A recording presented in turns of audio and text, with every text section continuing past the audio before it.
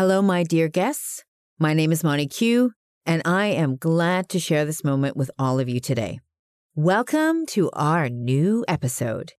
I'm with Mr. Ünal from Süleyman Demirel University, Faculty of Communication Public Relations and Publicity Department.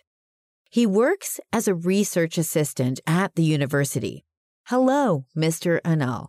It's a pleasure to have you here today. Warm welcome to StratcomTalks. Hope you enjoy being here with us today. Thank you. In today's world, we almost get all our information from the internet.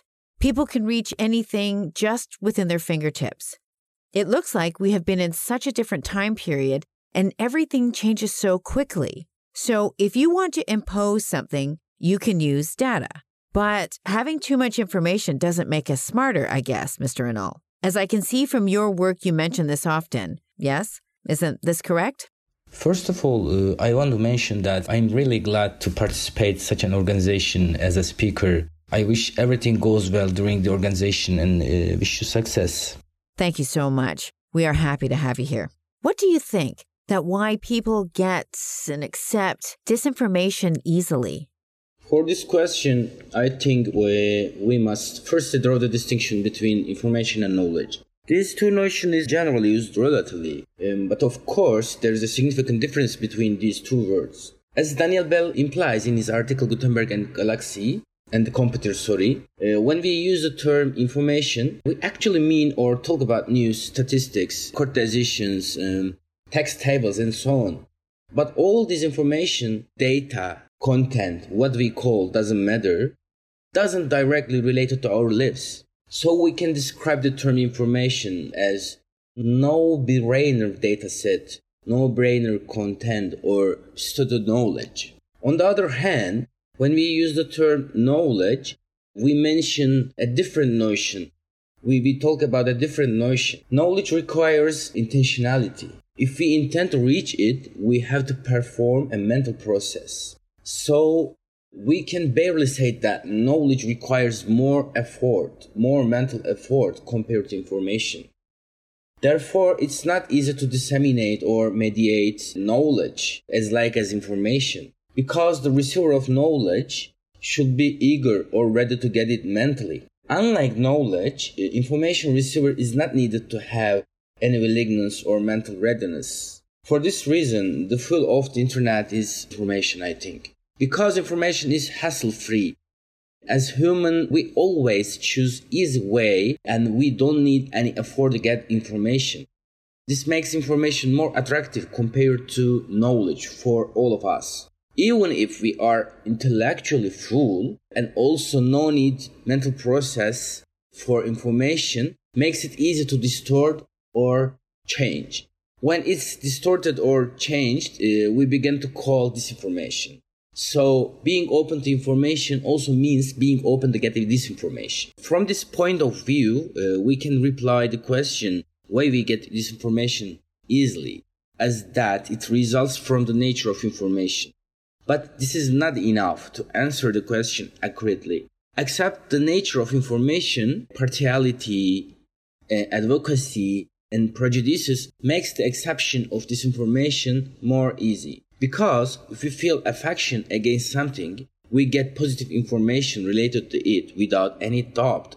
Or the same, if we feel anger against something, we get the negative information related to it again without any doubt.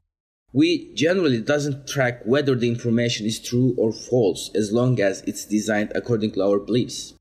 I mean, our belief and thoughts determine whether we accept this information or not.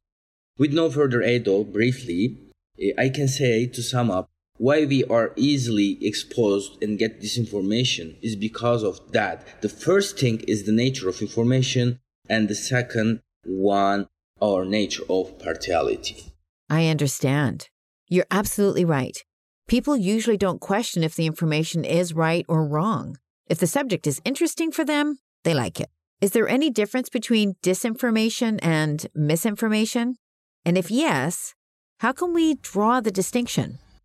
The answer of the question, I think yes. Disinformation and misinformation differ from each other. I think. Both of them consist of false and wrong information. But intentions for the way of dissemination makes both terms different notions.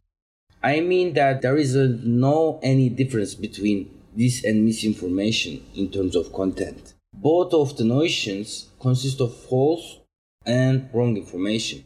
But one of them is created and disseminated intentionally, and the other with no any conscious action. That's the main reason, that's the main point why mis and disinformation is different from each other, I think. Disinformation is false information spread out from a certain source consciously. We can call disinformation like this. So the motivation of the source creating disinformation, misleading audience receiver by changing the accuracy of information. But on the other hand, misinformation has no any conscious motivation to disseminate false content. That's the big difference. That's the big point between these two terms. And it's generally distributed by ordinary users, receivers, or audiences. What we call doesn't matter. So we can say that misinformation rather helps false information to reach large masses. So it seems that when we call misinformation, when we use the term, we mention copy form of disinformation actually. Because users on the internet are exposed to disinformation and then post it in his or her profile to be seen by others, it transforms to misinformation. If we sum up, the difference between these two notions results from the conscious and intentional action. Disinformation is false information by intention, and misinformation is unconscious dissemination of it. So you're saying that false information is spread out intentionally. I see your point. And disinformation can harm people by changing their mind in a negative way. Do you have any insight about how we can protect ourselves from disinformation? Is fact-checking programs functional for disinformation? I can say that there is no any material or tool to stop false and wrong content spreading out via internet. Because the internet is a kind of decentralized, uncontrolled mechanism used by all people around the world. It's impossible to control who say what or which information will be disseminated. As internet technology promises, the flow of information is free. That's a kind of revolution for our age. But as all revolutions brings, this also results some costs in our lives. Disinformation is one of the most important price that we must pay in this age. Yes, the internet abolished most of the censorship castrated by authorities, but it also caused the loss of true information. We can talk on the results of it, but I don't want to wander from the subject. As I mentioned before, unfortunately, there is no way to stop false and wrong information disseminated on the internet. But we have some ways to protect ourselves from misleading information.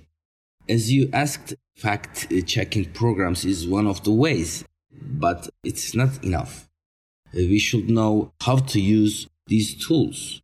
Having fact-checking programs is useless if you don't have any knowledge when and how to use them. If you use these programs effectively and regularly, you can build up a security cordon for false and wrong information.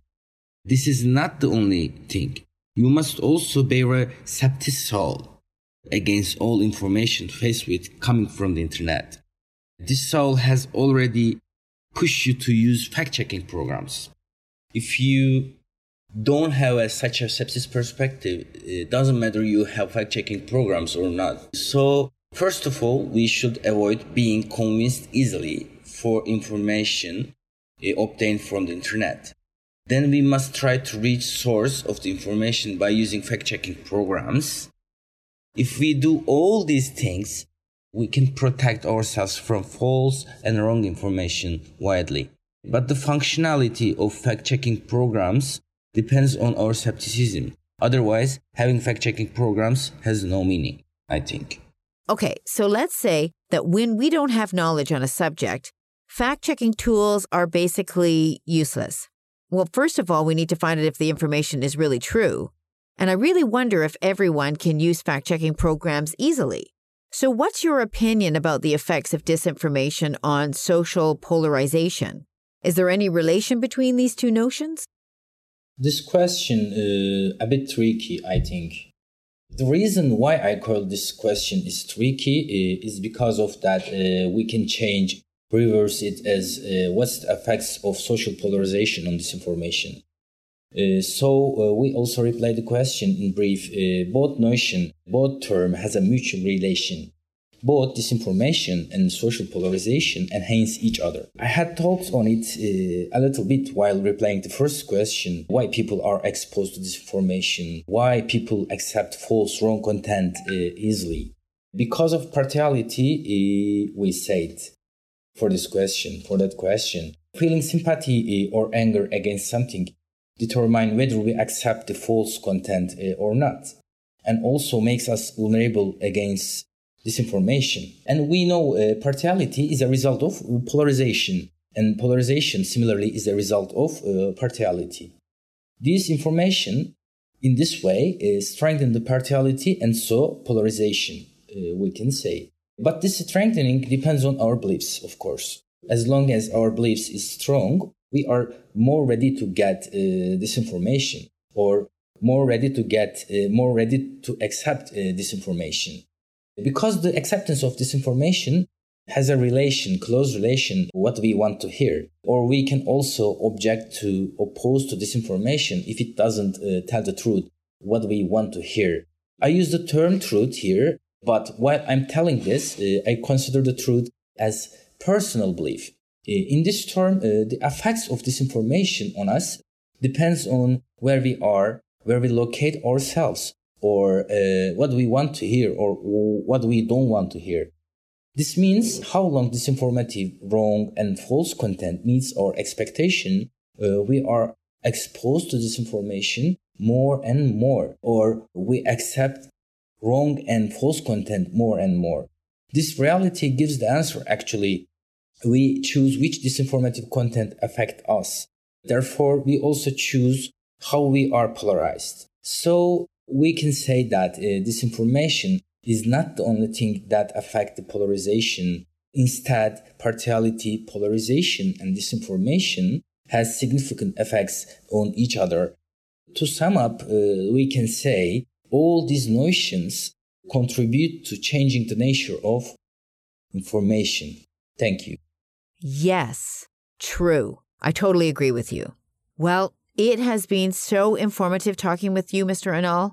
I can see that you have a deep understanding of your field. And with the information you have given us, we can have an idea of how to use knowledge and how to be careful about wrong information. Thank you so much. That was really a great experience for me. I'm really grateful for the chance that I can share my opinion and insight. And I hope the views that I try to explain will be insightful for all audiences that follow this organization. Thank you again.